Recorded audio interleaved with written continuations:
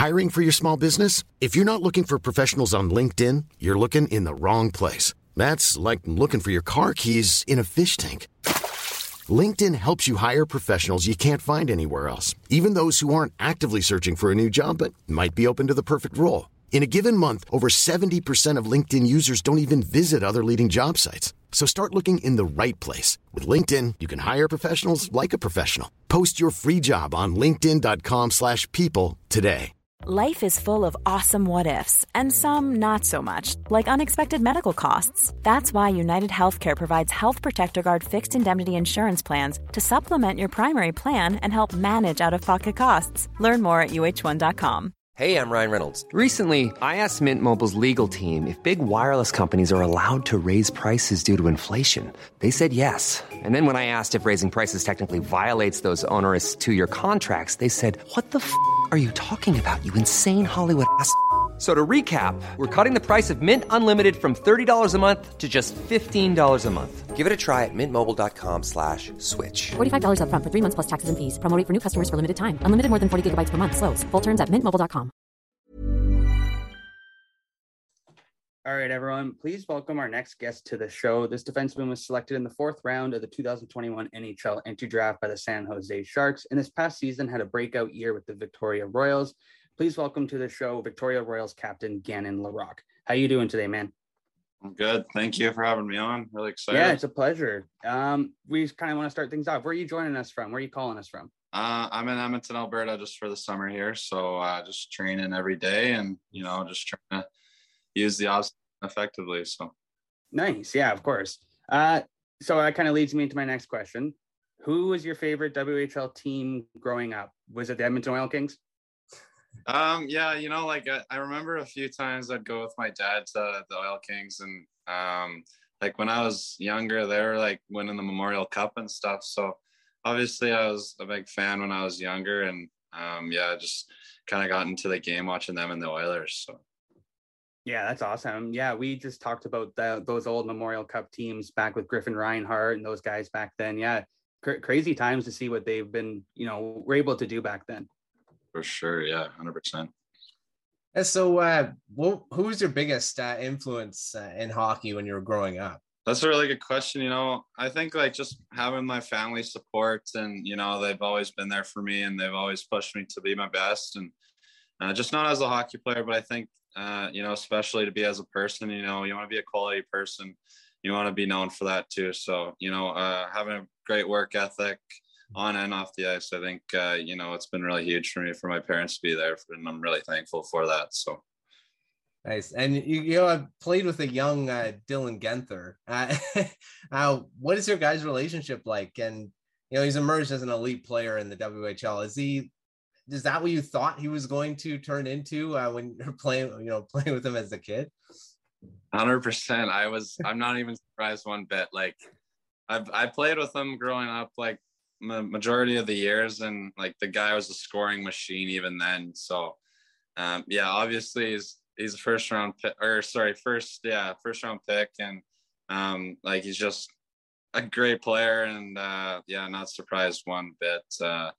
We're pretty good friends still, so it's good to see his success, and if we're on the ice, we're always pushing each other for sure. So nice. That's awesome. So you had a little stint there with the Fort McMurray Oil Barons up in the Alberta Junior Hockey League. And I actually worked up in Fort Mac for a few years when I was at a high school. So we kind of share a little connection there. I just wanted to talk to you a little bit about that program and the team. You only spent a few games up there, but what was it like playing in the Alberta Junior League there? Yeah, it was, it was good, like a first taste of the junior leagues for me. It was a really good opportunity for me there.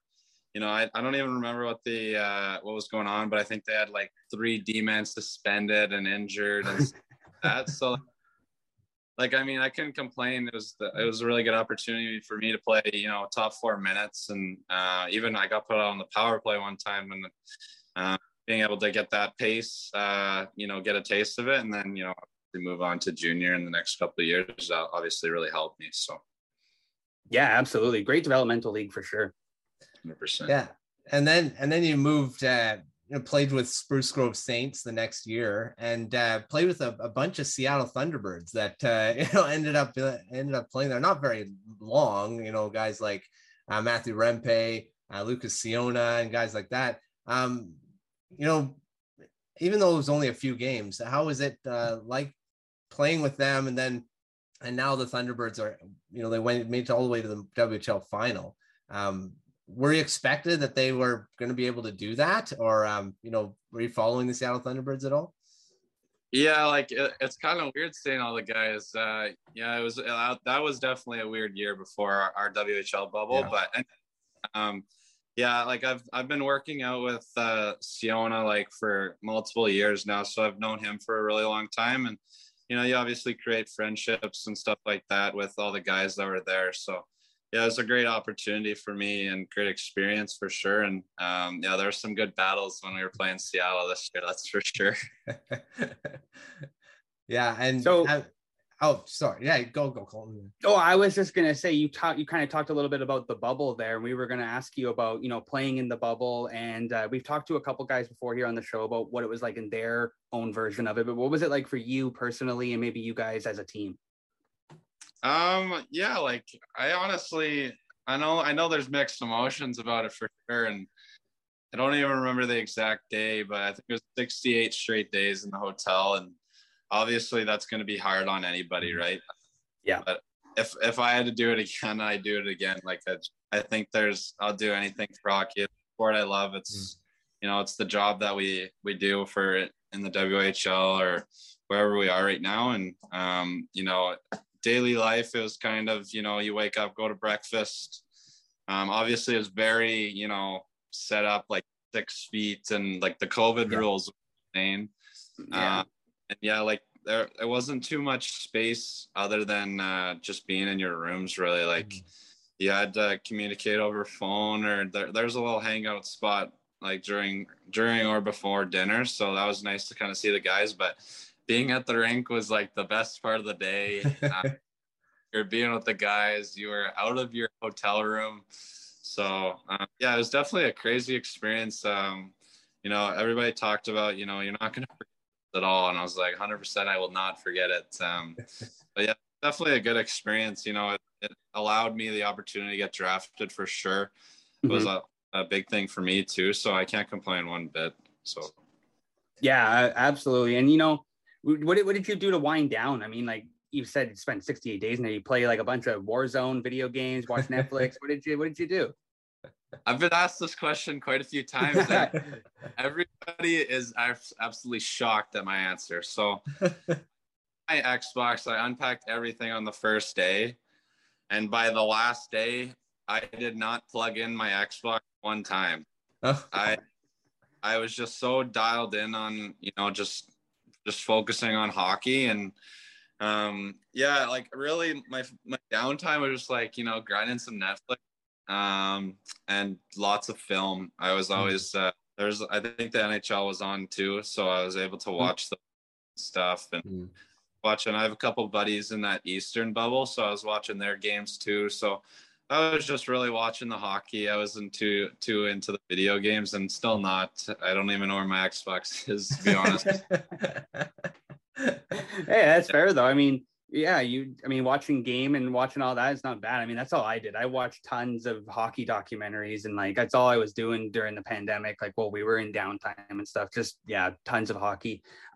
Let's talk a little bit about your WHL career a little more here. What was your welcome to the WHL moment? Oh, welcome to my WHL moment. It's a good question. I got called up as a 16-year-old.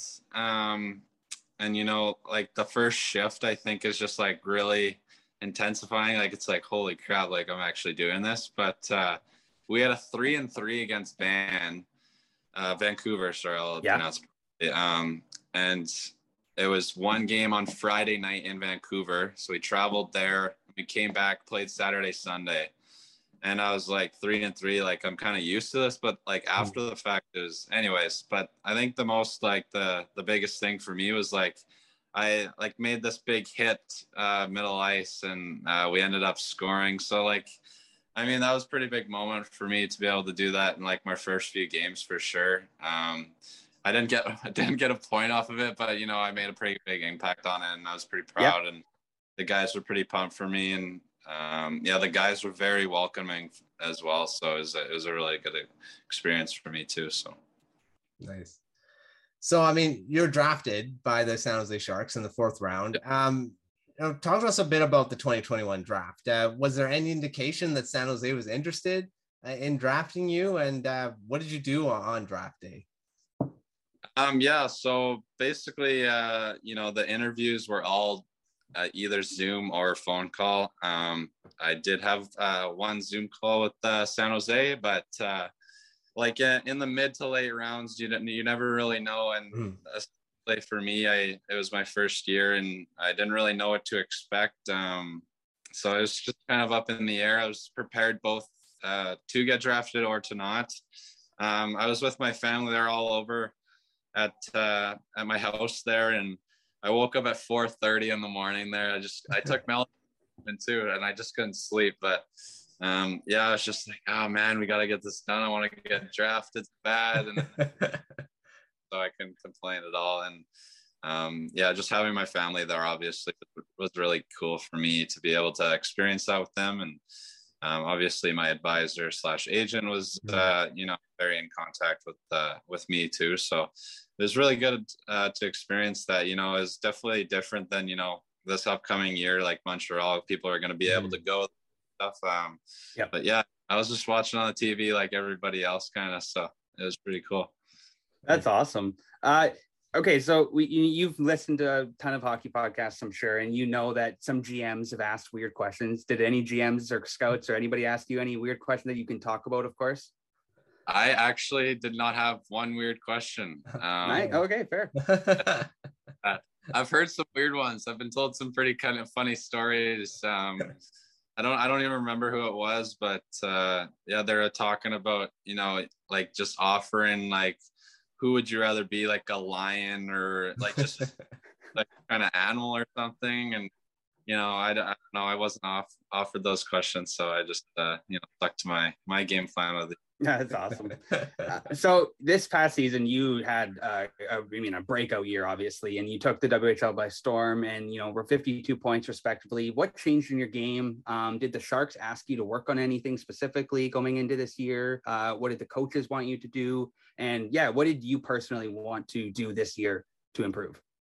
Yeah, I think we had the development camp right after that draft there, and the biggest thing was just like using feet. That's always going to be a I don't want to say disadvantage, but something I'm always going to have to work on, being a bigger guy.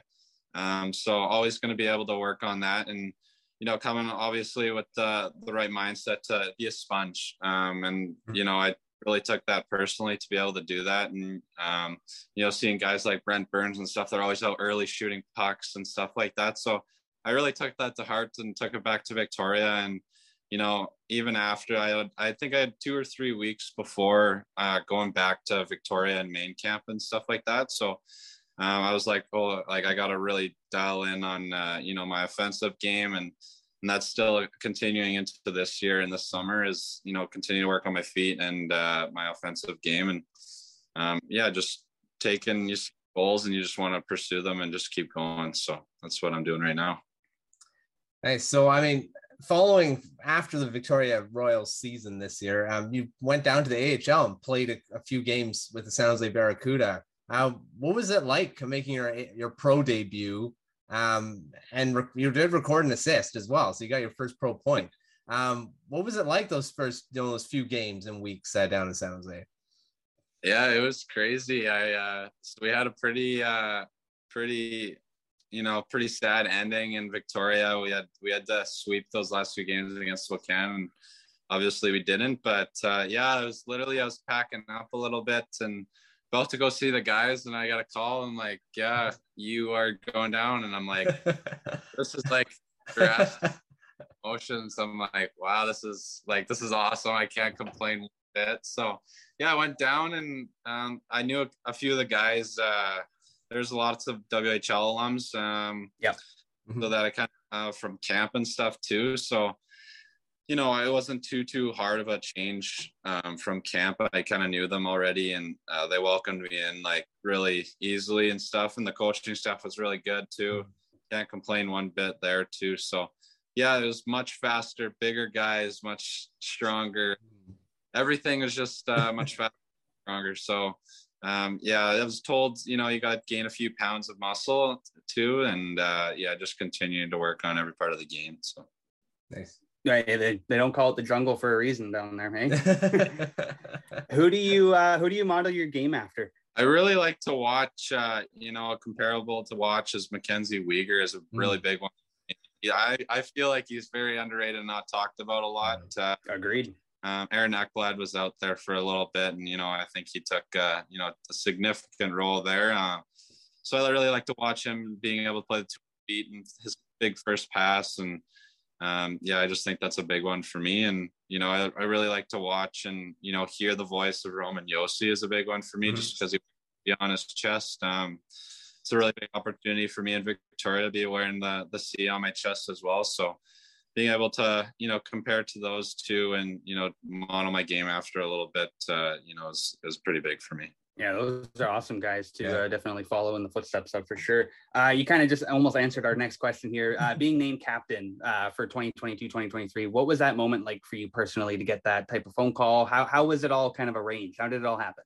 Yeah, so my pretty funny story actually. So I got called and they're like, yeah, can we set up this meeting? And I'm like, yeah, sure. And I'm like, yeah, what's it about? And just arranging for, you know, summer camp and like just getting ready for training camp and stuff. I'm like, okay, I can be good for this. And, you know, and my old captain, Taryn Pfizer, actually hopped on, and it's a legacy of the Victoria Royals to pass it on from the former player. So he actually passed on the captaincy to me, which was actually pretty cool, but I don't even know if I remember the whole spiel that he sent on to me, because I was kind of in shock. It was pretty, I can't even talk about it because I don't even remember all of it.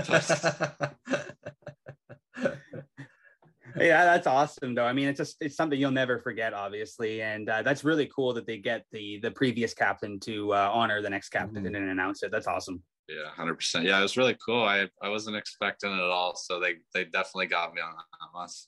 Nice. Nice. Well, you mentioned earlier about working on your offensive game. What's another component of your game that you want to work on going into next season, which I mean, you're getting closer and closer to going pro full time. So what component are you the most that you want to work on? I really stuck to just playing simple when I was down there with the Barracuda. You know, the game's much faster. So just working on my first pass in the neutral zone as well, because, you know, everything's going to be chipped in or getting chipped out into the neutral zone. Being able to find the first pass is going to be huge for the transition game. So being able to work on that and, you know, jumping into the play as the fourth man, or, you know, whatever man it is, I think is going to be huge for me too. So nice. Yeah, absolutely. So just some extra questions for you here. You've been awesome for us. Thank you so much for joining us today, man. Do you have a Memorial Cup prediction? Have you been following it at all? I've been following it a little bit. I'm trying not to, you know, get caught up too much in it, but I had a lot of guys on Edmonton. Obviously, I want to cheer for your home team, WHL team. Sorry, but yeah, I actually don't really know what's going to happen in the finals here. So, what's your favorite thing to do outside of hockey? I am huge into golf, and you know, I don't. Probably every hockey player says this, but I love being in the gym. I could live there all day. I love being a gym rat. So those are my two main things. And, you know, another big thing that, you know, I feel like lots of people don't talk about is, you know, the injury prevention. I've started to take on a big role in that. So I actually have a movement coach that I go see, and just working on things like that as well. So that's really cool. Wow. That is cool. Yeah, really cool. Yeah. It's not talked about, I feel, but it's there a lot here in Edmonton as well. So there's lots of guys doing it. You know, you just want to take that. There's always little things that people can separate themselves, and, you know, you always want to find those little loopholes. So. Yeah, absolutely. If you could choose one defenseman to pair up with the NHL right now, not named Cale Makar, who would you pick? That's really question. I'd say one of my two comparables, honestly. I think I'd be learning from them. And I think just being, obviously they'd be much older than me. They'd be able to take me under their wing a little bit, and I'd learn a lot from them. So I'd probably say one of my two comparables. And obviously everybody talks about Cale Makar, and Devin Hayes, really good defenseman too. So just there's a lot of D-man. I don't even want to say exactly just those. I'd take any defenseman in the NHL because they're there. Yeah. Yeah, absolutely. So, one of our final questions that's, you signed your pro contract. What was the first thing you bought? That money with that money. Yeah, I've got that question a few times. I have not bought anything yet.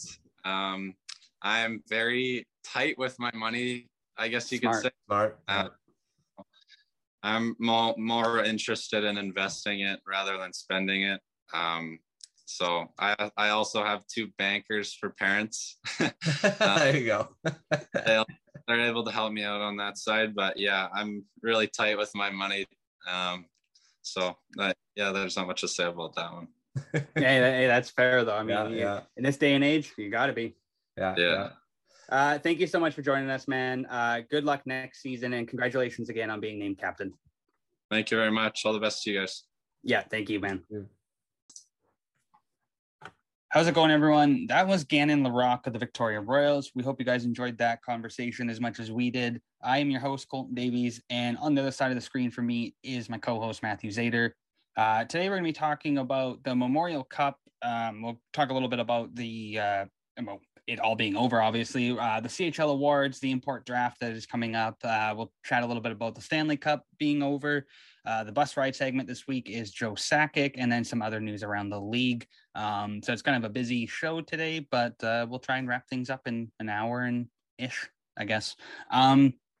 So to start things off, congratulations to Trevor Georgie, Gardner McDougall, and the St. John Sea Dogs on capturing the 102nd Memorial Cup. Absolutely phenomenal performance throughout the entire tournament by them. And not a surprise. If you've listened to the show here, you know that I had predicted St. John. But I mean, let's start with a couple players that just were dominating specifically for St. John, and William Dufour. What are your thoughts about William Dufour and where he can go in the Islanders system, Matthew? Well, first of all, he had an amazing regular season. I mean, he was over 100 points, and then he, unfortunately gets eliminated in the first round in the playoffs. But then they go to the Memorial Cup, and he just comes alive again. 7 goals, I believe he finished it with. Yep. And, he was dominant throughout, and he was probably one of the biggest reasons why they won the Memorial Cup. I mean, this was a team that didn't have a lot of, they were basically they were the underdogs. I mean, they didn't win the Q, and they were coming in as they were there because they were the host.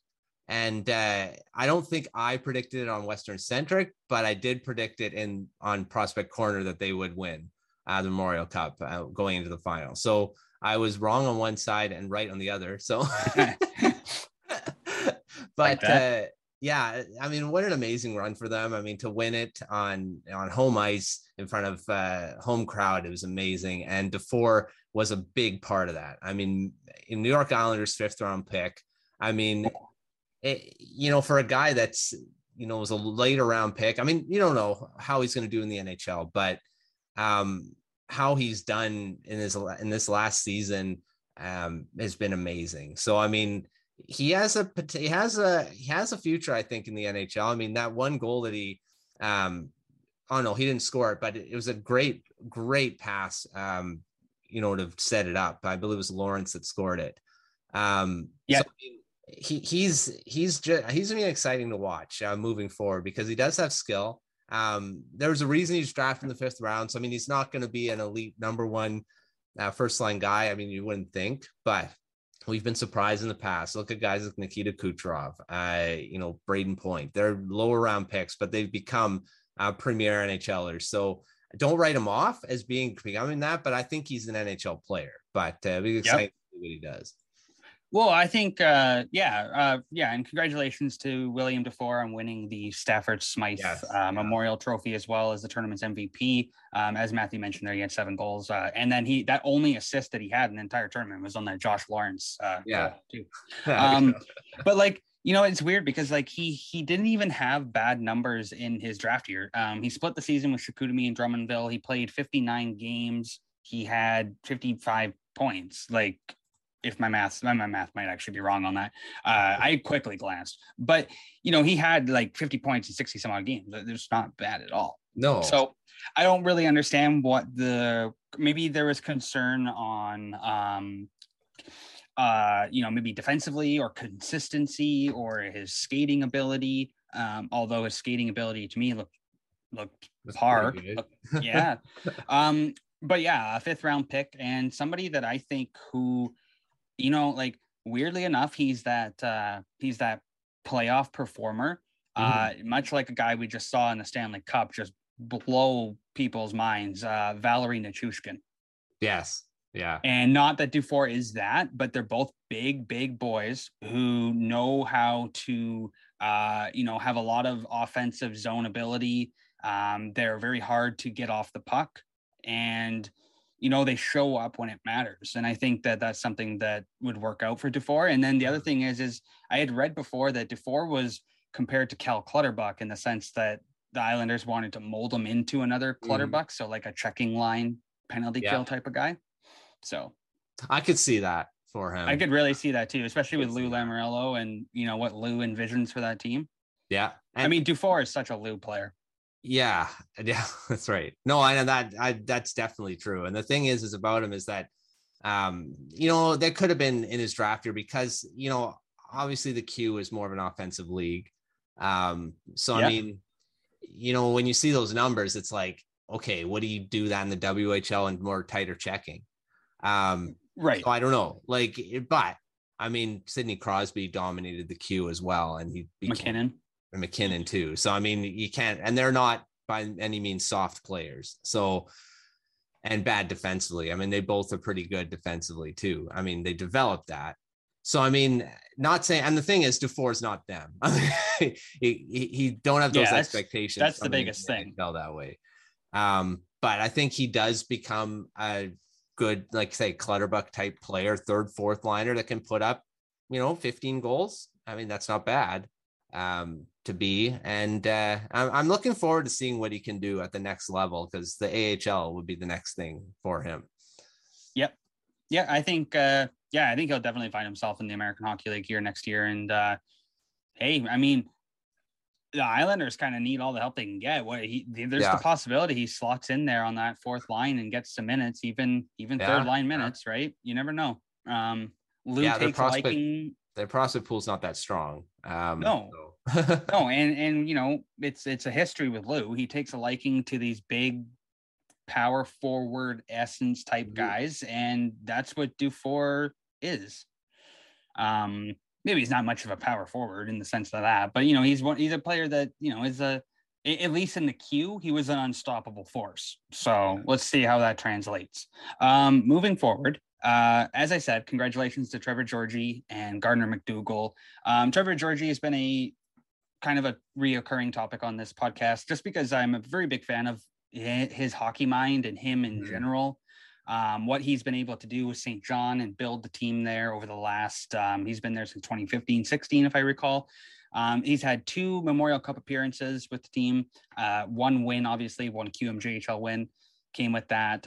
But for him to be able to pry out guys like Brady Burns, Yan Kuznetsov, Peter Reynolds, just those guys, for example, out of NCAA contracts to come and play in St. John and then go through the shit that everybody has gone through over the last couple of years with pandemics and all that, it's remarkable. And, the Memorial Cup host obviously was a big thing.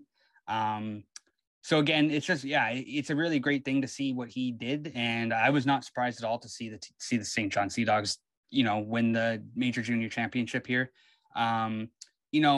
He's a guy, I tweeted it out last night. he's a guy that I think is going to, and, Jeff Merrick and Scott Wheeler have said this before, but he's going to be in the NHL in the next 5 years, if not sooner, as a manager. Mm-hmm. He's so smart, and somebody that is, kind of brings that Kyle Dubas like mind, even like an Eric Tulsky, a John Chaika. He's just a young, smart hockey mind, and it's really nice to see. It's refreshing, and I think that's why he's somebody that has become attractive in the hockey world, is because it's not that recycled general manager. Yeah. Right. Yeah, there's a lot of new, and that's the thing, a lot of new thinking in the NHL front office now. There's just so much, on the analytics side. You've got, like I said, it's not that old school anymore. I mean, it's not the old boys club, like they say. So, I mean, I wouldn't be surprised if he gets there too, because there are a lot of younger executives now and that are getting hired. So it's going to be interesting to see where he would go. I don't know, but I do see him in the NHL front office in the future for sure. Yeah, absolutely. There's a couple teams that need managers right now. Yeah. So, and as a Sharks solo. Yeah. And then on top of that, Gardner McDougall. So for those of you that don't know, it all was part of like St. John's plan. It's like, unfortunately they were eliminated in the first round. And then when they got eliminated, they made a coaching change, and they fired their coach, and excuse me, I don't know his name. But they fired their former coach, and they hired Gardner McDougall. And he is a very, very well-respected coach at the Canadian university level. And he became the first coach ever to win at the youth sports level and win a Memorial Cup. That's pretty cool. Yeah. And he's technically interim head coach. Interim too. Yes, that is true. And I would think he should be hired full time now. Yeah. Well, what I thought was really cool was he was the head coach for the University of New Brunswick team, right? So he's coaching like right in St. John, New Brunswick there. Like, I mean, just the connection there right to his hometown, and to win that Memorial Cup right there at home. I mean, that must be remarkable for him. But I mean, and what a rockin' mustache that guy's got. Yeah, I was thinking crap. the same thing yesterday too. Holy crap, that thing is remarkable. I love it. Remarkable is the word of the day, apparently. I've said it a few times already. You want to touch up on Mason McTavish's raw competitiveness, and just he laid it all out there. He was the last Hamilton Bulldog off the. This guy's in the NHL next year. He's going to dominate the Ducks. Well, I wouldn't say dominate, but he is definitely going to be somebody who's going to be a pest and a Calder candidate. Oh, I mean, 100%. I've said this many times on Prospect Corner with him, and he's an NHL player. I mean, he definitely is. And you look at him, like how he laid it all out, and he's going to be a playoff performer too, like in the NHL. Oh yeah. I mean, he's shown it in the in the OHL too, and he looked devastated after that. Like he looked absolutely devastated after they lost, and I'm sure he wanted to do more. He did score in the game, but you feel bad for him because it's such a big, long, and it's been a long journey. I mean, so much hockey he's played this season. I mean, insane amount. Like I've said many times, how many leagues did he play in this season? I mean, alone. Like he played in the AHL, the NHL, 3. OHL, he played in 3. Like, well, so he played international, like 9 games in the NHL, 3 at the AHL level, 5 with Peterborough. Then he came to Hamilton, and then 5 at the Olympic level. Yeah. Like, not to mention he would have played World Juniors. Yeah. So it's like insane. Like I don't know like how much he played. And he's gonna definitely be a full-time NHLer next year. I wouldn't be surprised if he actually competed for the Calder. Really, I don't because he's gonna get that second line center position with the Getzlaf there. He's gonna get power play time. He's gonna get that good ice time that why he didn't return to the Ducks is because they probably felt, well, he's better off playing in junior than getting little ice time here. So, he's going to get prime minutes. I really do think he's going to be a Calder trophy contender next season too. Yeah, absolutely. he's such a a force to be reckoned. I don't even know what I'm trying to say. Like, he's so powerful out there that, like, you know, he's 6'1", like 210. I mean, he just trucks through guys. He just, you know, big rigs it right to the net there, crashes the net. He does everything right. I mean, that's about it. I'm excited to see him. I was really, really high on him last year. When he went third, I had a buddy of mine text me all kind of upset. He listens to the podcast, so he'll probably say I wasn't upset, but he doubted it, and he's changed his mind now. So I thought McTavish went a little high. I wasn't actually expecting him to go third overall. I thought he was going to be in the round. Well, I don't think a lot of people did. Picking.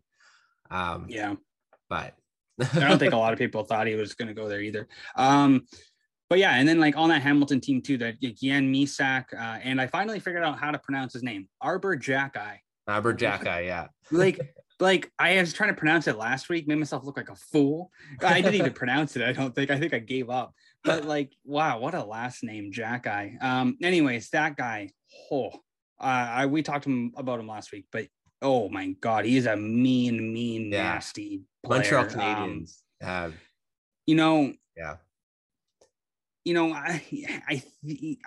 Montreal fans, don't get me wrong. I think he's good, but a lot of Montreal fans seem to peg him at this top 4 potential. And I really don't see that. I don't know top 4. I think he's an NHL guy, but I don't think he's a top 4 defenseman. I think he's third pairing, 7th D-man, penalty kill. He's the type of defenseman like a Nikita Zadorov. Like, you just don't want to play against them. Yeah. Because they're terrible out there. So anyways, shout out to him. Great hockey. I mean, he's going to be great. He was just a ruthless player out there that entire playoff series, obviously. And then Jan Misak, I mean, there's another Montreal. Yeah. Like, he's going to be a problem with Montreal. I mean, he's filthy out there.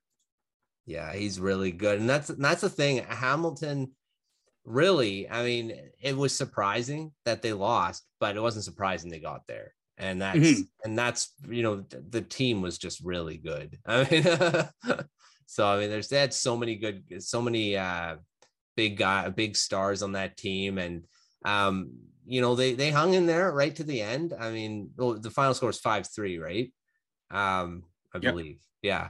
6-3, right? 6-3, and it, you know, I mean, they were down quite a bit right at the beginning there, but you know, tried to fight their way back, and a bit of discipline problems in the third period there, but you know, they were really good. I mean, full marks for them to get to the Memorial Cup and be that close to getting it. Well, they were, of course, won the OHL. So yeah, and you know who's not getting love, and we're gonna give him some love right now? Marco Costantini, the goaltender. Yes, yeah. He had a 31-9 record and a 16-2 playoff record. That guy kept it together. Yeah. He held everything down for that team. Played all 5 games throughout the Memorial Cup. I mean, yeah, shout out to him. You know, he's actually a prospect eligible for this year's draft. So hopefully he gets drafted. Yeah. And after that performance, don't see why not. Let's talk a little bit about some of the players, NHL prospects from both teams, and kind of just where they're going to go. We'll touch up a little bit about the Edmonton Oil Kings, and then we will take a little break and move forward with the CHL awards. So Mason McTavish, obviously Anaheim Ducks, Ryan Winterton with Seattle Kraken, Arbor Jacki with Montreal Canadiens, Jan Misak, Montreal, and Artem Grushnikov with Dallas. So with those 5 guys, we've already said, you know, McTavish is, you know, NHL bound next year. What do you feel is the future for the rest of those? Well, Jacki, I think, of course, he's probably going to still require a bit before he's an NHL guy. Yeah. But I mean, guys like Grushnikov, I mean, man, the Dallas Stars, I mean, geez, like there's just so many. They have a lot of good prospects coming. I mean, you know, if you're a Dallas Stars fan, you should be really excited with the guys that are coming up here, because, you know, Grushnikov is just one of them. And like we just talked to Logan Stankoven, and there's another guy. it's just insane what they're building, and Grushnikov is just another part of it. Again, I don't think he's NHL ready yet.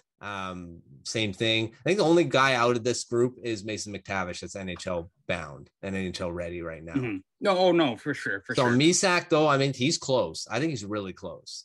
Soon. I think you're going to see him in the next couple years.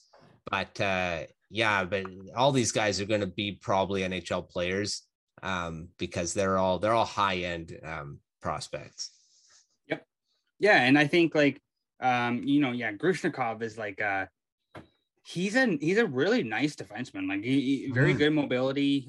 He knows how to play the boards well. He hits well.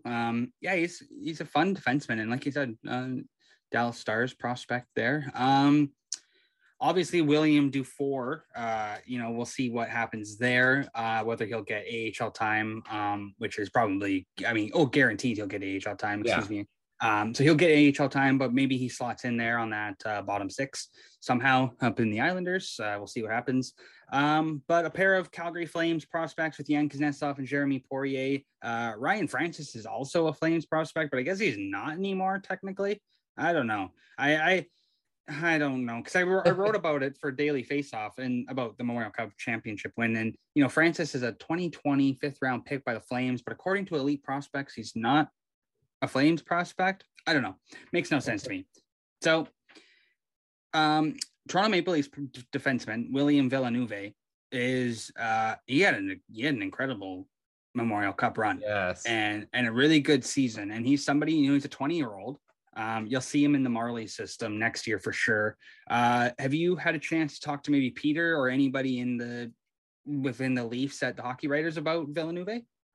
Not recently. We talked about him in the Toronto Maple Leafs prospect pool deep dive at the beginning of the season. Okay. But we haven't talked, and we're probably gonna be talking about him this Saturday because we've got Prospect Corner here. But after the Memorial Cup and our thoughts after that. But Villeneuve is a really good defenseman.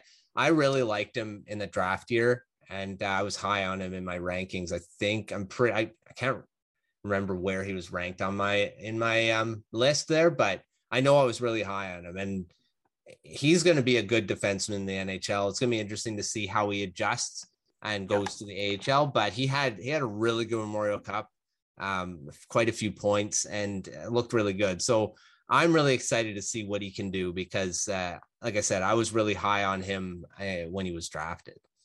And the weirdest thing about his draft, because he wasn't really ranked on a lot of on some boards. It was just really weird. But he was the number one top scoring defenseman in the QMJHL that year, and he went in the fourth round? Yeah, fourth round. Yeah. I don't know. Like, sometimes I really wonder where scouts are at and who they're watching. Like, I just don't get it. So yeah, he's somebody that's going to be exciting to watch. Obviously, he already had a couple games with the Marlies. Here's the thing. I had him. Why I was high on him because I had him in an article about wanting the Canucks to pick him. Oh yeah, okay. In the third round in that draft. So There you go. Yeah. And Yan Kuznetsov and Jeremy Poirier of the Flames, both guys who they're good. Poirier is, so I write for Flames Nation now within the Nation Network. It's a whole thing. So from what I've understood through talking with some contacts, talking with some people, Poirier did exactly what he was supposed to do all season long, and that was play the safe keep for Kuznetsov. And Kuznetsov did not have the season that he was expected to have, and so I think there's a bit of concern there from a Flame standpoint about him. So Poirier played great though. He's definitely somebody that the Flames have a lot of interest in. They think highly of him in their defensive crop there. I think he's got a lot of potential too. I really like Kuznetsov, but I think I just like Kuznetsov because he's big. He's 6'4", 210, just a big mobility defenseman. But yeah, it was concerning. The Memorial Cup was even concerning to watch him. But hey, it happens, and players go through ruts, right? We've talked about it before. So yeah. And Kuznetsov, he was on that list too. yeah. Oh, there you go. Raivis Ansons. So Raivis Ansons is a Latvian forward, and somebody we're going to talk about the import draft here shortly. So, and Kuznetsov is also an import player. But Ansons, I'll use Scott Wheeler's quote to describe him. Gritty. That's what he is. He's 6'1", 190 pounds, and he will get in the face of, you could be 5'7" or 6'9". He doesn't care who you are. He's going to run you, and he's going to get in your face after the whistle. He plays a very gritty style of hockey, but it works. Yeah. For whatever reason, it works for him. And he was able to have 36 points, 37 games along with 5 points and 4 with in the Memorial Cup here with St. John. He's a Pittsburgh Penguins draft pick. Be very interesting to see how he plays out, because you know who in the Pittsburgh Penguins really likes those types of players? Brian Burke. Yeah. So it'll be interesting. Definitely sounds like a Brian Burke type player. Yeah, it'll be interesting to see how he plays out. Philippe Daoust of the Ottawa Senators. From what I read, he had a disappointing Memorial Cup, so we won't really talk about that. And Cameron McDonald, he kind of same issue, had a little disappointing, but he battled with injuries, so can't knock him there. I do want to just shine light on one person before we move forward here. Peter Reynolds. And I want to shine some light on Peter Reynolds because he's a former BCHL guy. And for those of you that listen to WesternCentric, you probably know what the BCHL is, but if you don't, it's the British Columbia Hockey League. It's Junior A. It's where a lot of these players go that are going to go play college. Peter Reynolds was originally supposed to go play college, and I can't remember where. I think it might have been Boston University. I could just be blowing smoke out of my ass, but I'm pretty sure it was that. But like I had said, Trevor Georgie somehow, some way managed to get him to come to St. John. And despite through a bunch of COVID bullshit, he stayed there and played. And he had 39 points, 58 games. And the reason I'm talking about him is because he's undrafted. Like, he was somebody I'm pretty sure the hockey writers wrote about and people wrote about last year too. So he sounds familiar. He's a great hockey player. Really good for inside passing. He plays a really good defensive game as well. He's fast. That's another good thing. But I mean, yeah, he had 47 points in 53 games with the Chilliwack Chiefs in the BC League a couple of seasons ago. And then 3 points in 4 games with the Sea Dogs Memorial Cup. Yeah. So I just wanted to shine a little light. Yeah. So the Edmonton Oil Kings, we'll finally get to some WHL talk, as we have exhausted the OHL and QMJHL there, but that was fun. The Oil Kings obviously were eliminated from Memorial Cup contention there following their 4-2 loss to the Bulldogs. Very emotional loss for them, obviously, because a lot of people had them going to the final. And when you're a team that has quite literally dominated the league and made the league look like a peewee league, you're supposed to do that. And with the 5 or 6 NHL draft picks that are on the squad, you're supposed to be that good.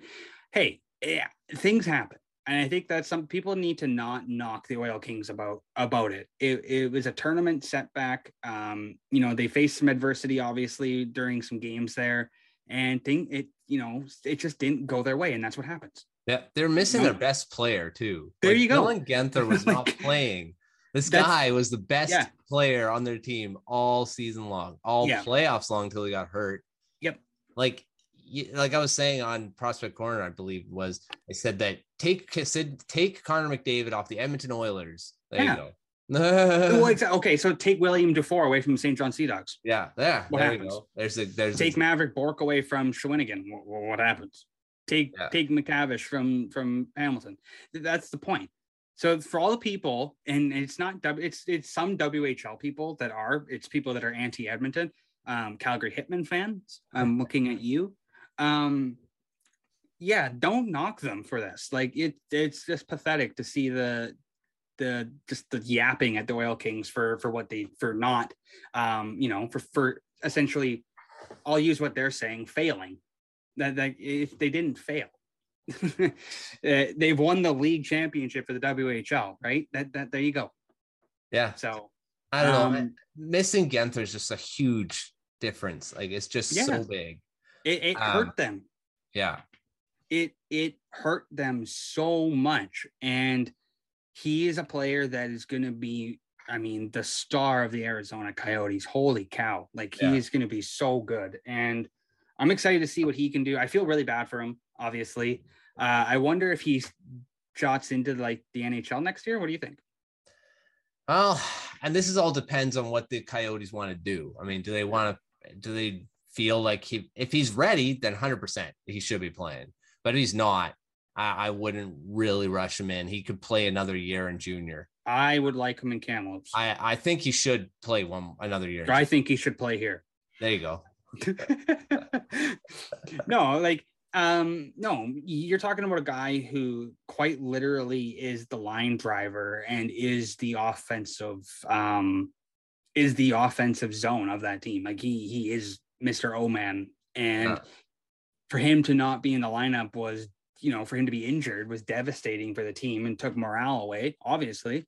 And then for him just to not be there, it shakes things up. Other guys are focused on more. You got like everyone's on Jake Neighbors for not stepping up. Well, you're missing a big player that's usually focused on, and now you're the one that's focused on. So it's like, You look at Tampa with losing out, not having Braden Point. Would having Braden Point in the lineup really made a difference against Colorado? I don't think so, because Colorado was just, holy frick, Colorado was just another team. We'll talk about that in a bit, though.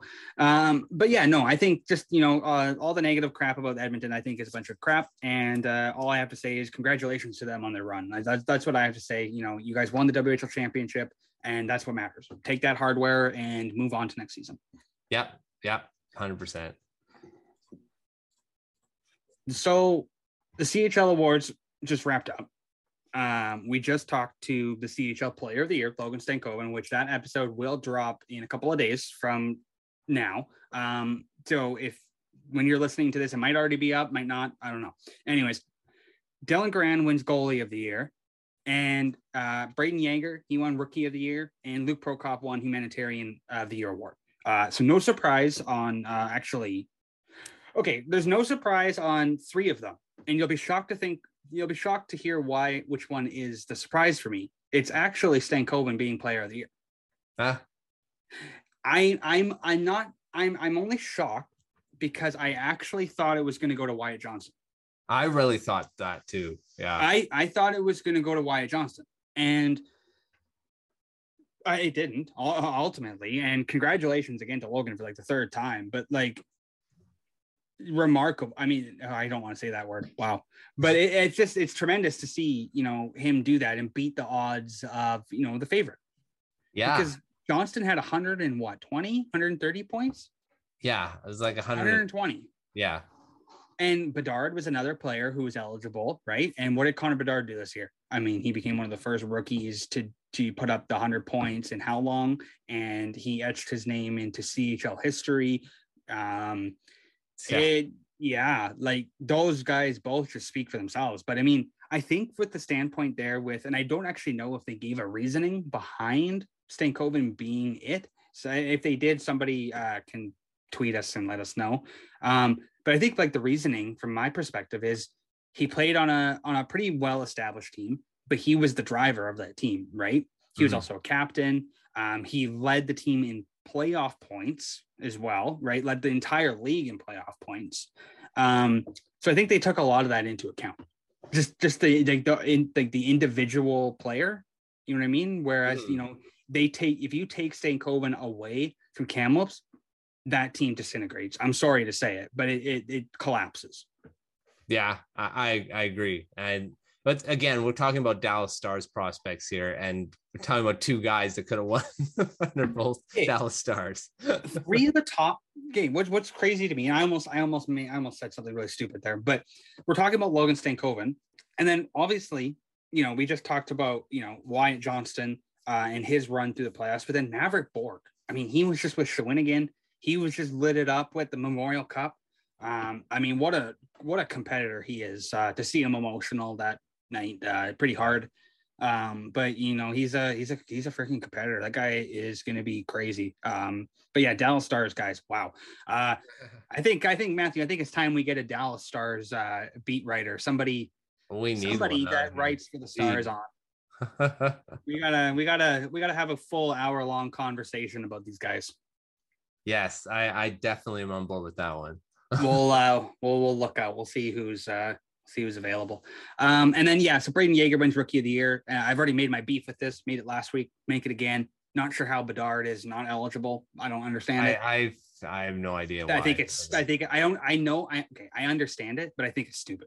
I don't understand why that is in place, the rule. Yeah. So Bedard misses out on all the awards. So that's unfortunate. And then Luke Prokop, Humanitarian of the Year award. No surprise. One of the greatest guys out there from what I've seen. We're still trying to get Luke on the podcast. Luke, we would love to talk to you. Congratulations to all four of those guys. And Dylan Grand obviously takes home Goalie of the Year because Dylan Grand is the Andrei Vasilevsky of junior hockey. I said it. I don't disagree. That's definitely true. The CHL import draft is tomorrow. So we will have like a full rundown of that on next week's episode. We didn't want to take too long waiting on episodes, obviously. I would like to keep things consistent for you guys. And obviously, as we continue to gain more subscribers and viewers, it's better to stay consistent.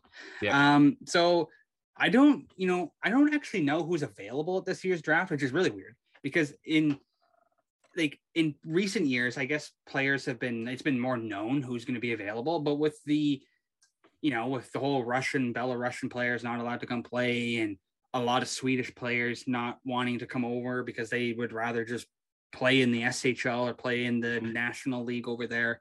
There's a lot of Slovak players. That's about all I got. Yeah, I that's all I see too. There's just a ton of Slovak and Czechia players.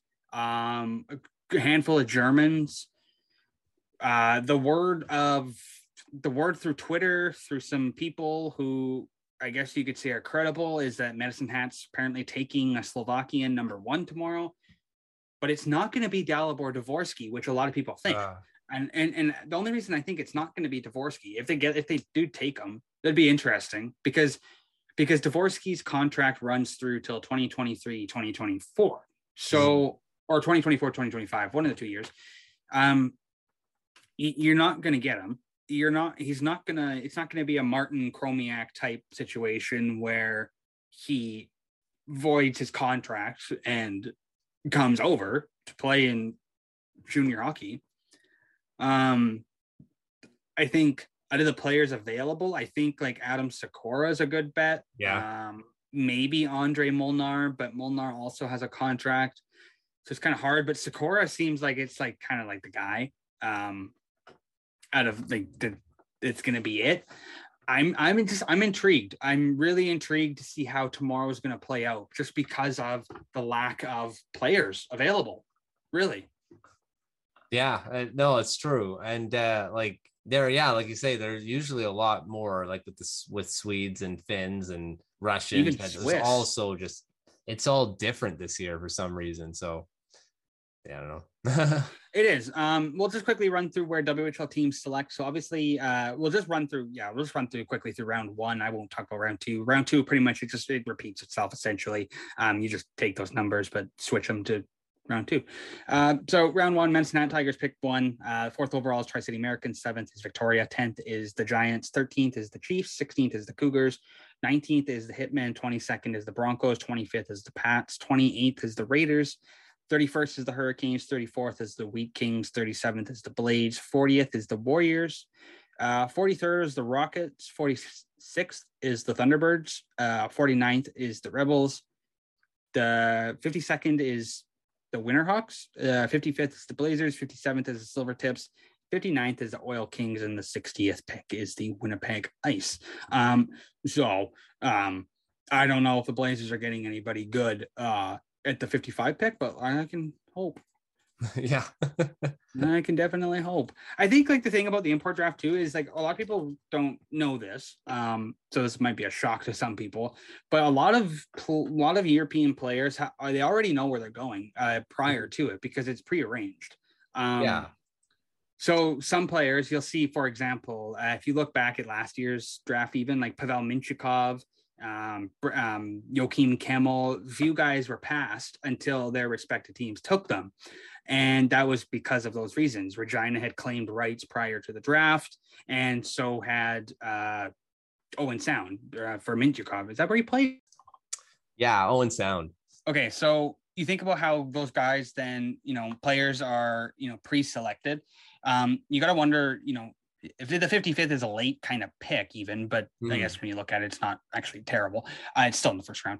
Anyways, point is, you even look at Jakub Demek, right? So Jakub Demek goes 47th overall, though Oil Kings managed to swing that one.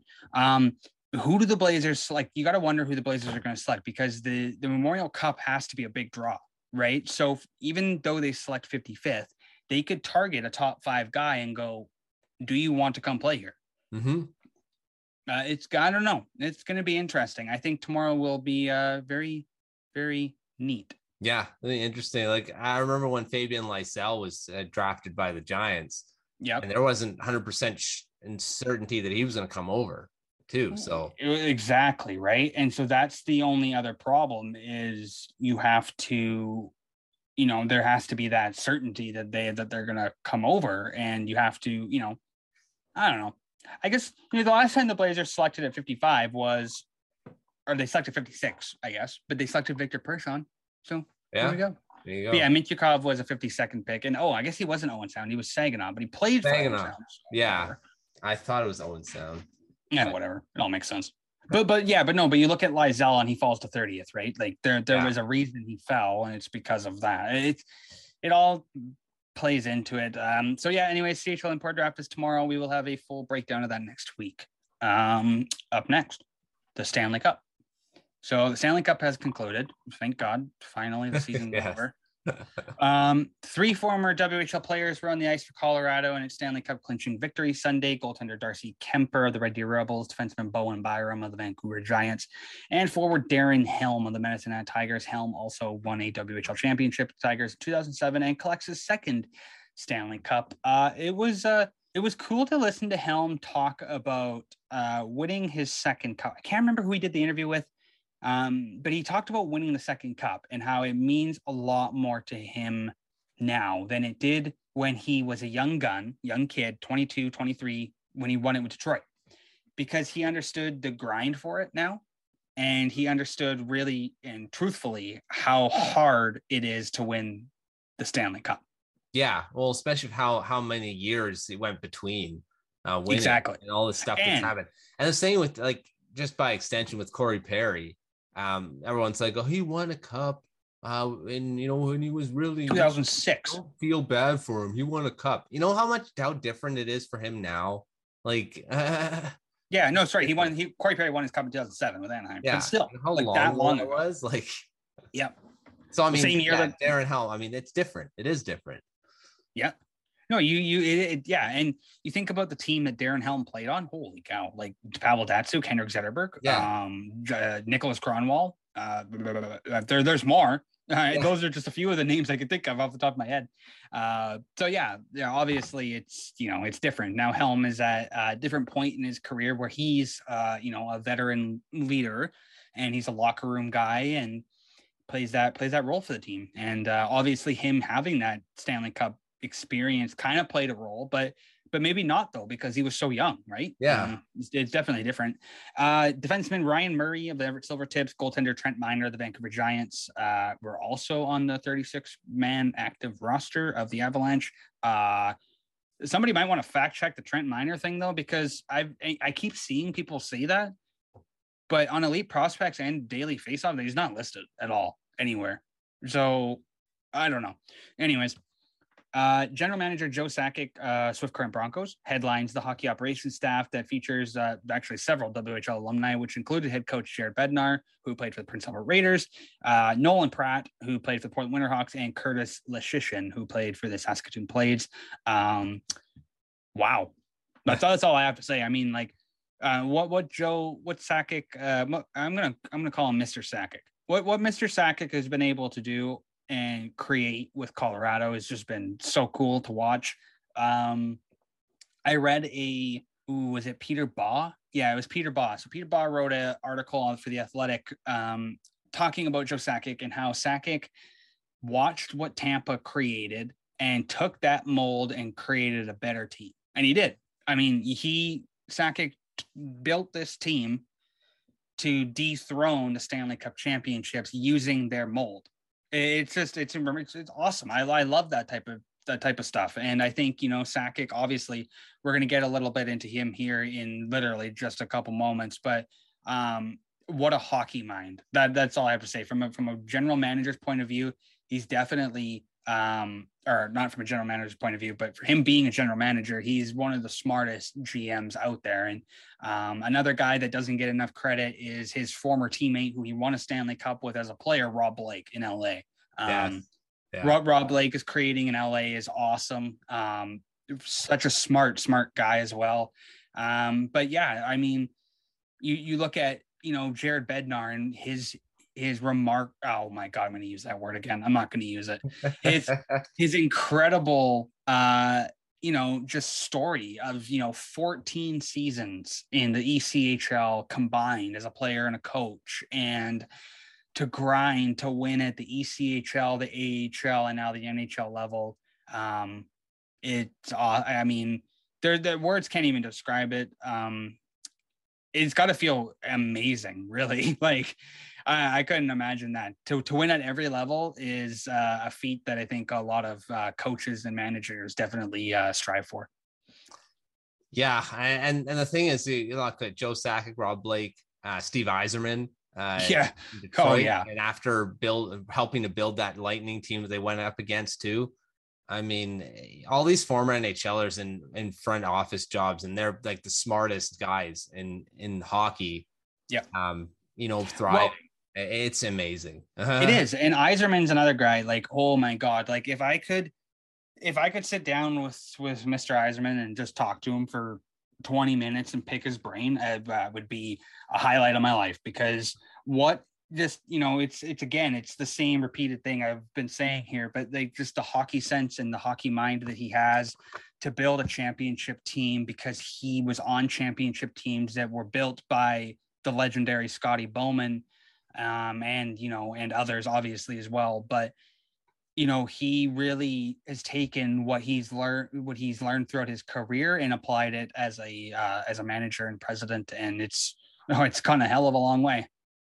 It's like I say, it's amazing to see. And like in Sakic's case, which we'll talk about in a minute here, is, he had such a great, like I say, with the hockey sense. And like you saw it as a player of how smart he was on the ice, and, being part of all those championship teams and being around, it's no surprise really of that, why he's been able to be successful in a front office role, because he's just using his brain instead of his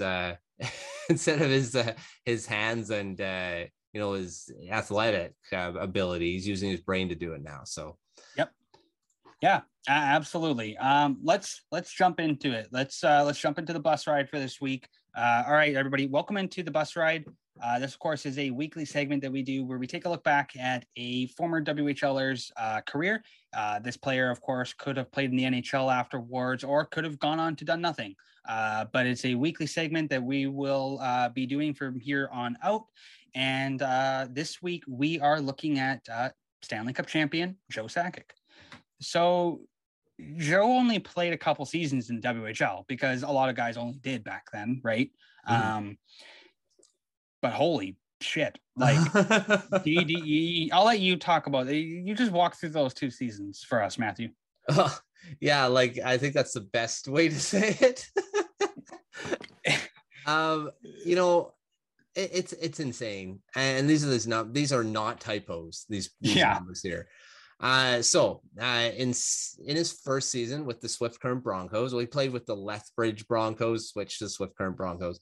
In 1986-87, 72 games, 60 goals, 73 assists, 133 points, And you think that was great.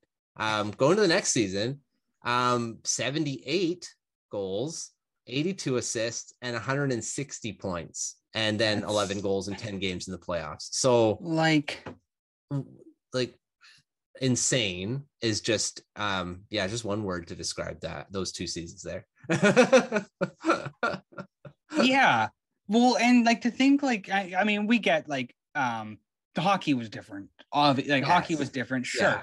You can say that all you want. We get it. But like those numbers are damn impressive, and they're numbers that are etched into WHL history, into Canadian Hockey League history. But to go from 133 points and then go, you know what, that's not good enough, and put up 160 points. Wow. And he played with a Kamloops resident, Peter Soberlak, who actually went first round, 21st overall in the 87 draft to Edmonton Oilers. If you Google his name, though, it's a whole thing. Oilers fans are still pissed about that draft to this day, apparently. But he also played with Sheldon Kennedy, and Sheldon Kennedy is a very, very well-known man, not just in the hockey world, but I think in Canada in general, for everything that he has been through in his life, obviously. But, they were a little dynamic duo there. 117 points with that one year there. Yeah. And then, he played at the World Juniors when he was young, played with Theo Fleury, Rob Brown. He played with Mark Recchi. Who else is in this? Trevor Linden, a young Trevor Linden, a young Eric Desjardins. Wow. That's going back a long ways. Holy cow. Greg Hawgood. Yeah. I mean, played with a number of guys. That was 87, 88. Wow. Adam Graves. So that's Ryan Graves' dad. Holy cow. That is crazy. So, I mean, yeah, just the pure dominance that he was able to, put up in junior back in the day was, I mean, no surprise considering what he went on to do in his NHL career, right? Yeah. Well, I really don't. Looking at his draft in 1987, he was drafted 15th overall. Makes no sense. You look at the guys that were drafted ahead of him, and there's some WHLers here. Dean Chenoweth played with the Medicine Hat Tigers. Yep. You have Jason Moore, drafted 10th overall, New Westminster Bruins. Portland Winterhawks, Dave Archibald, drafted in Minnesota. That'd be the North Stars at that point. And then Seattle Thunderbirds, Chris Joseph, 5th overall. Wayne McBean, LA Kings, 4th overall. And then Glenn Wesley, who turned out to be a pretty good defenseman. Glenn Wesley did, yeah. 3rd overall to Boston, Portland Winterhawks. He won a cup. I'm pretty sure with Carolina, did he not? Yes. Yeah, he was captain, I believe. Yeah, he was on the last hinges of his career. And I remember that. 537 points. But you look at Joe Sakic, 1,641 points. Outpaced. So Brendan Shanahan was drafted 2nd overall, and Pierre Turgeon was 1st overall. Oh, both are obviously really good NHLers, but Sakic outpaced them 1,641 points compared to 1,300, a little over 1,300 in both those guys. So really, arguably, he should have been drafted 1st overall in that draft. Yeah, no, absolutely. I think if you were to ever do because you would. Well, okay, if you take it like modern, Sakic goes 1, Shanahan goes 2, right? Yeah. Okay, I could see that. Look where Theo Fleury was taken, though. 166th. Oh, my God. Well, undersized. There you go. That's the biggest problem, right? Like, that's the biggest problem. Shout out to Luke Richardson. He's in this list. He is now the head coach of the Chicago Blackhawks. Yeah, there you go. Yeah, it's another connection. Little connection there. OHL. But yeah, you look at you look at that draft. Obviously, you look at what he was able to. He's Sakic's obviously part of the Triple Gold Club. What a club! Holy cow! But he was CHL Player of the Year as well. So Logan, we'll give you we'll give our listeners a little sneak peek into the episode, but Stankoven said that he would like to top his season. Yeah, I was about to say that, yeah. Sakic did 133, then to 160. Stankoven put up 104. Kenny put up 140. Yeah. That's the thought. Fun fact, Joe Sakic also was the owner of the Calgary Hitmen for 3 years. Ah, there we go. So there you go. There you go. Before it got sold to, was it before it got sold to Bret the Hitman Hart, or was he owner while Bret was owner? Oh, he was an owner while Bret was an owner. Okay. That makes sense. Neat. Okay. And then, yeah, obviously, I mean, his WHL career was very short-lived, and then his NHL career was very long-lived. He multiple 100-point seasons there. Was named a captain very quickly there in Quebec. I mean, not even just his third season, he was named captain of the team. I think that really pushes just the whole narrative that he's a fantastic leader. Oh, yeah, that's like he is, and that's the thing. Like he wasn't just a great player, but he was a great leader as well. And yeah, you know, you look at what he did in the playoffs, and you know, bring them to Stanley Cups in both 96 and 2001. Yeah. So both years there. In 96, he had 18 goals in 22 games. In 2001, 13 goals in 21 games. So you can tell he stepped up in the playoffs. So in total, he did 84 goals, 188 points in the playoffs. Yeah, he was Conn Smythe he won Conn Smythe in 96. So yes, yeah, and the Hart Trophy in 2001. So and yeah, like, you know, for him to go out and do that, but then not only to, you know, just have that sheer dominance as a player, etch his name into Colorado Avalanche history as one of the best players ever for the Avalanche. When I think of the Colorado Avalanche, I think of Burnaby Joe. That's who I think of. That's who I think of. Nowadays, you know, maybe nowadays it's a little different for kids. They think of Cale Makar, or they think of that. But as somebody, you know, for me, I think of Joe, and I think of guys like Peter Forsberg and Adam Foote, and you know, just the list goes on. Patrick Waugh, Milan Hajduk.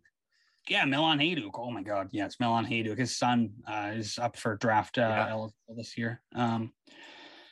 Yeah, so like all those guys. I mean, you think back to those teams too, and actually think back to those teams and how they were built, and look at what he's built with Colorado and the team that they had this year. They had a little bit of everything. They had the skill. They had the third and fourth lines that could score and hit and fight. It was built exactly like how Joe's teams were built when he was there, when Pierre Lacroix built those teams. Just without the superstar goaltender. Yeah, without Patrick Waugh. No offense, Darcy, but I think you know your stepping stone on that one. You know you're not close. But hey, I mean, Darcy Kemper really locked it in for them. Oh yeah, great. I mean, the props to the team itself for making life easy on them in the third period there, because like I said on the post game and on the podcast in the morning, they had just like a master class in holding on to a lead. I mean, this is where you watch video. This is the video you watch to hold on to a lead. I just didn't like, they were so good at just holding them down there and just keeping like just the zone control, and they weren't locking down the neutral zone either. They were still sending in 2 forecheckers. Like, yeah, it was crazy. Like it was just sheer dominance. Like somebody, you know, I love John Cooper, and we've talked about him on the podcast before, but like, so I think it was, I don't know who it was, so I won't say anything, but I saw a tweet that stated Bednar outcoached Cooper in that third period, and boy did he ever. Oh jeez. Like understatement. Holy cow. Maybe even that whole series he was outcoached. I don't know. I mean, really, when you think about it, like that series was an awesome series. It was some of the best hockey we had seen in a long time. It was great to be able to watch these 2 top dogs go at it.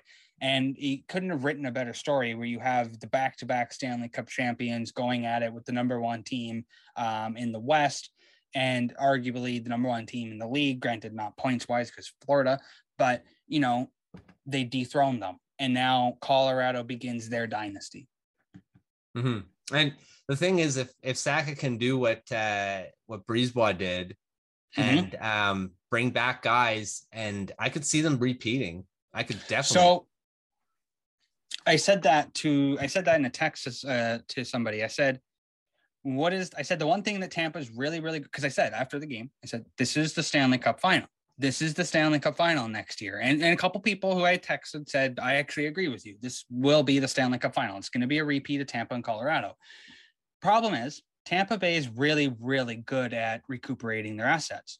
I mean, guys will take pay cuts to play there. We've talked about it before. Andre Palat has already said he will take a pay cut to play there. So is Nick Paul. That goes a long ways for Tampa. Yeah.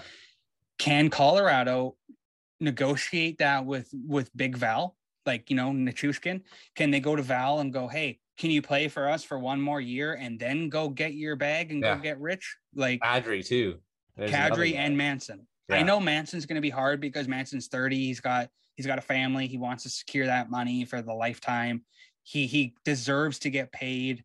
But they might be able to, if they lost Kadri, they could probably swing it so they could keep Manson, Lehkonen, and Nichushkin, all three. Mm-hmm. But if they lost Kadri, that's a big hole to fill. And I don't know if they sign all three of those guys, if they could go after somebody like they're rumored to go after, like an Andrew Kopp. I think unless you can negotiate a cheap contract with Manson, Val, and Lehkonen. Lehkonen, yeah. I don't know. And that's would be Sakic's challenge this offseason, because he's got a lot on his plate. And Kemper's another one. And Burakovsky, but I think Burakovsky is the kind of like an easy one. I think that's why people aren't really talking about it, is because Burakovsky is going to be a contract that they'll get out of the way quickly. Yeah. And I think with Kemper, even if they don't re-sign him, look what they did last year. They got, Grubauer didn't return. He was a Vezina Trophy candidate. Yeah. And he didn't return. They got Kemper. If he doesn't return, they could probably get another guy, and he just has to have decent goaltending. That's all they need. They don't need superstar goaltending. No, I think the superstar goaltending would obviously make the difference for sure. But yeah, if they're gonna, you really gotta wonder, like, if these guys are gonna, take the pay cuts. I don't know why I get it. Like I do. I get the money standpoint of it, but when you have that winning culture and that winning team, I want to return to it instead of going to another team you're not sure, right? I don't know. What would you like? Yeah, like, I mean, to put it, I guess bluntly, what would you rather have? An extra few $1 million or be back-to-back Stanley Cup champion? Because I think being back-to-back Stanley Cup champion sounds a hell of a lot cooler. Yeah. Right? At least to me it would. To me it would too. So that's my spiel with that too. On the topic of the Avalanche, I mean, we may as well, I'm just going to go into this now. I had it in my notes for some we could talk about, but I'm just going to talk about it because we touched on Steve Yzerman. The ESPN's Unrivaled documentary with the Colorado Avalanche and Detroit Red Wings, talking about their rivalry throughout the mid to late 90s there. Holy cow. That's probably the best hockey documentary I've ever watched. Yeah, I'm going to have to watch that. I heard some good things. Yeah. Really, really good. In Canada, it's very hard to find, but people on YouTube have uploaded it, so you can find it on there. But because ESPN, for whatever, just doesn't want to operate in Canada, and we don't have rights to certain stuff like that, for whatever reason, TSN hasn't even picked it up. But I know a couple of people from TSN have tweeted saying that they're going to be hopefully working on getting the rights to it, because I don't understand why it's not in Canada. Considering I don't get it. Really weird, but it is available on YouTube. But oh my God, like, it's just a fantastic documentary. Really just outlines everything about that rivalry. And, for me, the rivalry was, I was too young to remember it. I was like 2-3 years old as it was happening. But obviously as I grew older, I learned about it. And by the time, 2002, 2003 hit, I understood what that was back in, 95, 96, 96, 97. And, it's really cool because, like, you have Darren McCarty, you have Patrick Waugh, you have Sakic, Adam Foote. The list goes on. They bring all the alumni back to talk about the event as they're showing you the documentary, and they talk about the specific events and, like, what happened here and, why Slava Kozlov slammed Adam Foote's head against the boards and why McCarty, why Claude Lemieux went after Chris Draper. It's really fascinating to get a story and like a behind the scenes look of it. Mm-hmm. And yeah, I got to give all props to everybody involved there. And Darren McCarty especially, because he's the brainiac behind that whole documentary. And I've watched it twice in the last 3 days. It's amazing.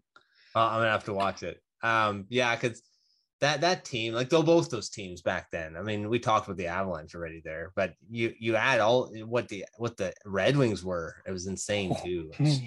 Those teams were probably two of the best ever, like all time, not just at that time. Yep. No, I think so too. I mean, like you look at what the Red Wings were able to do in their back-to-back cups, and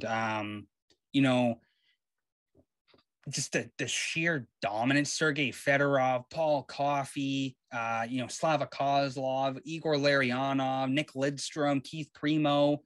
Like this is, I know this is before the salary cap, right? Like, so I get it, but like, holy cow, just the amount. Mark Bergevin was on that team. Marty Lapointe. Yeah. Chris Osgood, Mike Vernon were your goalies. Yeah, and on that note, we got a little bit of well, it's not breaking news, but that Red Wings named Derek Lalonde head coach. So, oh wow, new coach. There we go. There you go. So the Red Wings named Derek Lalonde head coach. Just says, oh yep, there it is. I just saw that. That's funny. Just a fantastic documentary. If you guys have any time to watch it, it's like 2 hours and 14 minutes. I highly recommend it. It also gets very emotional though. They talk about Vladdy Konstantinov's car accident following winning the Stanley Cup and ultimately the end of his career, and how I'll let you guys just watch it. But for Yzerman to say that Konstantinov was a better defenseman than Nick Lidstrom, it really sucks to see what happened to him. Yeah, no, we've had some guests on Grindline on the Hockey Writers here, and it's always hard to hear that stuff. I think like the one biggest thing with Konstantinov too is, he was 5'10", 190 pounds, and he trucked guys. I mean, he absolutely blew guys up, and he was 5'10". So that whole, the misconception with being small. Hey, I think you need to take that, and guys need to start shoving it up their ass, because it really does go nowhere. Because you look at him and you look at Darius Kasparaitis, 5'10", 210 pounds. So it doesn't matter, right? Some other news around the league here as we wrap up this episode. It's been a long one, but we thank you guys all for sticking by. Obviously, there's some ads placed throughout this episode too. So if you obviously hear those, it's not your imagination. It's just the podcast is going in a good direction. Let's put it that way. So some other news around the league. Well, not league is the word. Actually, it was breaking news. Pretty big blockbuster trade today. The Seattle Thunderbirds acquired the rights to import pick Brad Lambert from the Saskatoon Blades for a handful of draft picks. So there goes. I can cross Brad Lambert's name off the Blazers wish list, because that's not happening. But big pickup there. Thunderbirds, we talked about them, wanting to probably return to the WHL final, and what a great player to add. Yeah. Oh, jeez. So now the question will be, though, obviously, the draft's coming up here in just a couple days. Well, just a week away. So if he gets drafted, no, he is going to get drafted. It's a matter of where he gets drafted. But when he gets drafted, will that team opt to put him in the CHL with Seattle, or will he go and play in the AHL? So I'm still riding the wagon that he's going to get picked by the Islanders at 13th overall, 14th overall, whatever it is the Islanders pick. I think it's 14th. So if that does happen, you heard it here first. But I think, for the Thunderbirds to add him, oh my God, You're talking about having Kevin Korchinski being able to send the puck up the ice to Brad Lambert. That's going to be a nice little dynamic duo there. Mm-hmm. Yeah. And I like when I saw that, I'm like, whoa, Seattle's going to, if he plays with them, which is not a guarantee, but if he does, man, that's going to be some fun stuff to follow WHL wise on this podcast. So yeah. And that's just it, right? Like that's how, I think it really depends on who drafts him, but I have a feeling he'll be in the WHL kind of regardless. Yeah. I think because there's got to be, if you're Seattle and you're Bill LaForge, you probably asked around, right? Prior to making a deal like that. Like, you're not just going to go make a trade like that without having some concrete evidence there that something is going to happen. So we'll see how it plays out. The Kamloops Blazers signed their first round pick from the 2022 draft the other day. Nathan Baum, he signs his entry level deal. He'll probably get some games next year for sure. Former Saskatoon Blaze captain Wasey Rabbit has returned to the club as an assistant coach. Congratulations to him, of course. A guy that, I distinctly remember solely based off his name, but he was a fantastic hockey player as well. Yeah. He played with the Vancouver Giants. Memorial Cup run, right? Cup run, yeah. Yeah. I played with the Manitoba Moose, I believe, as well. So, yeah. So congratulations to him. The Spokane Chiefs have named Ryan Smith the club's new head coach, and alumni Dustin Donaghy has joined as an assistant. And the Everett Silvertips announced the promotion of Mike Fraser from the director of player personnel to assistant general manager. That about does it for today's episode. We really appreciate all the listens and shares. It's really going a long way. So thank you guys again for everything. Follow us on Twitter. You guys know where to find us. It's WesternCentric, everything on all the social medias. You can hit us up with an email, westerncentricpodcast@gmail.com.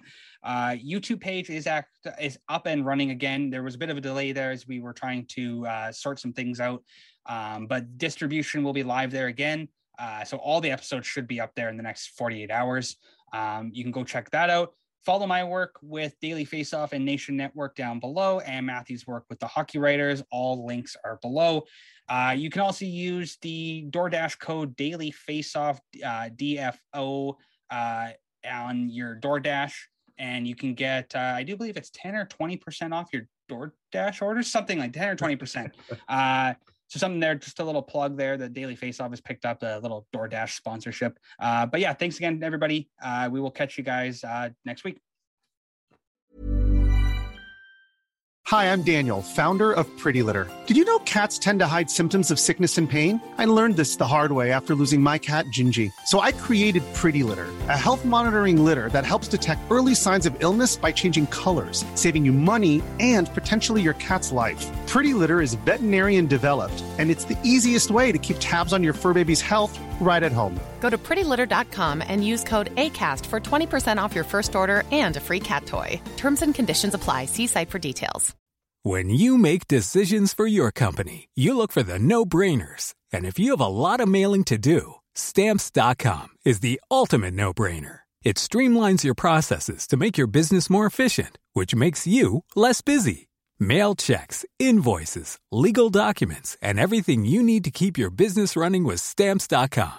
Seamlessly connect with every major marketplace and shopping cart. Schedule package pickups and see your cheapest and fastest shipping options from different carriers. With rates up to 89% off USPS and UPS rates. And with the Stamps.com mobile app, you can take care of mailing and shipping wherever you are. Make the same no-brainer decision as over 1 million other businesses with Stamps.com. Sign up with code PROGRAM for a 4-week trial, plus free postage and a free digital scale. No long-term commitments or contracts. That's Stamps.com. Code PROGRAM.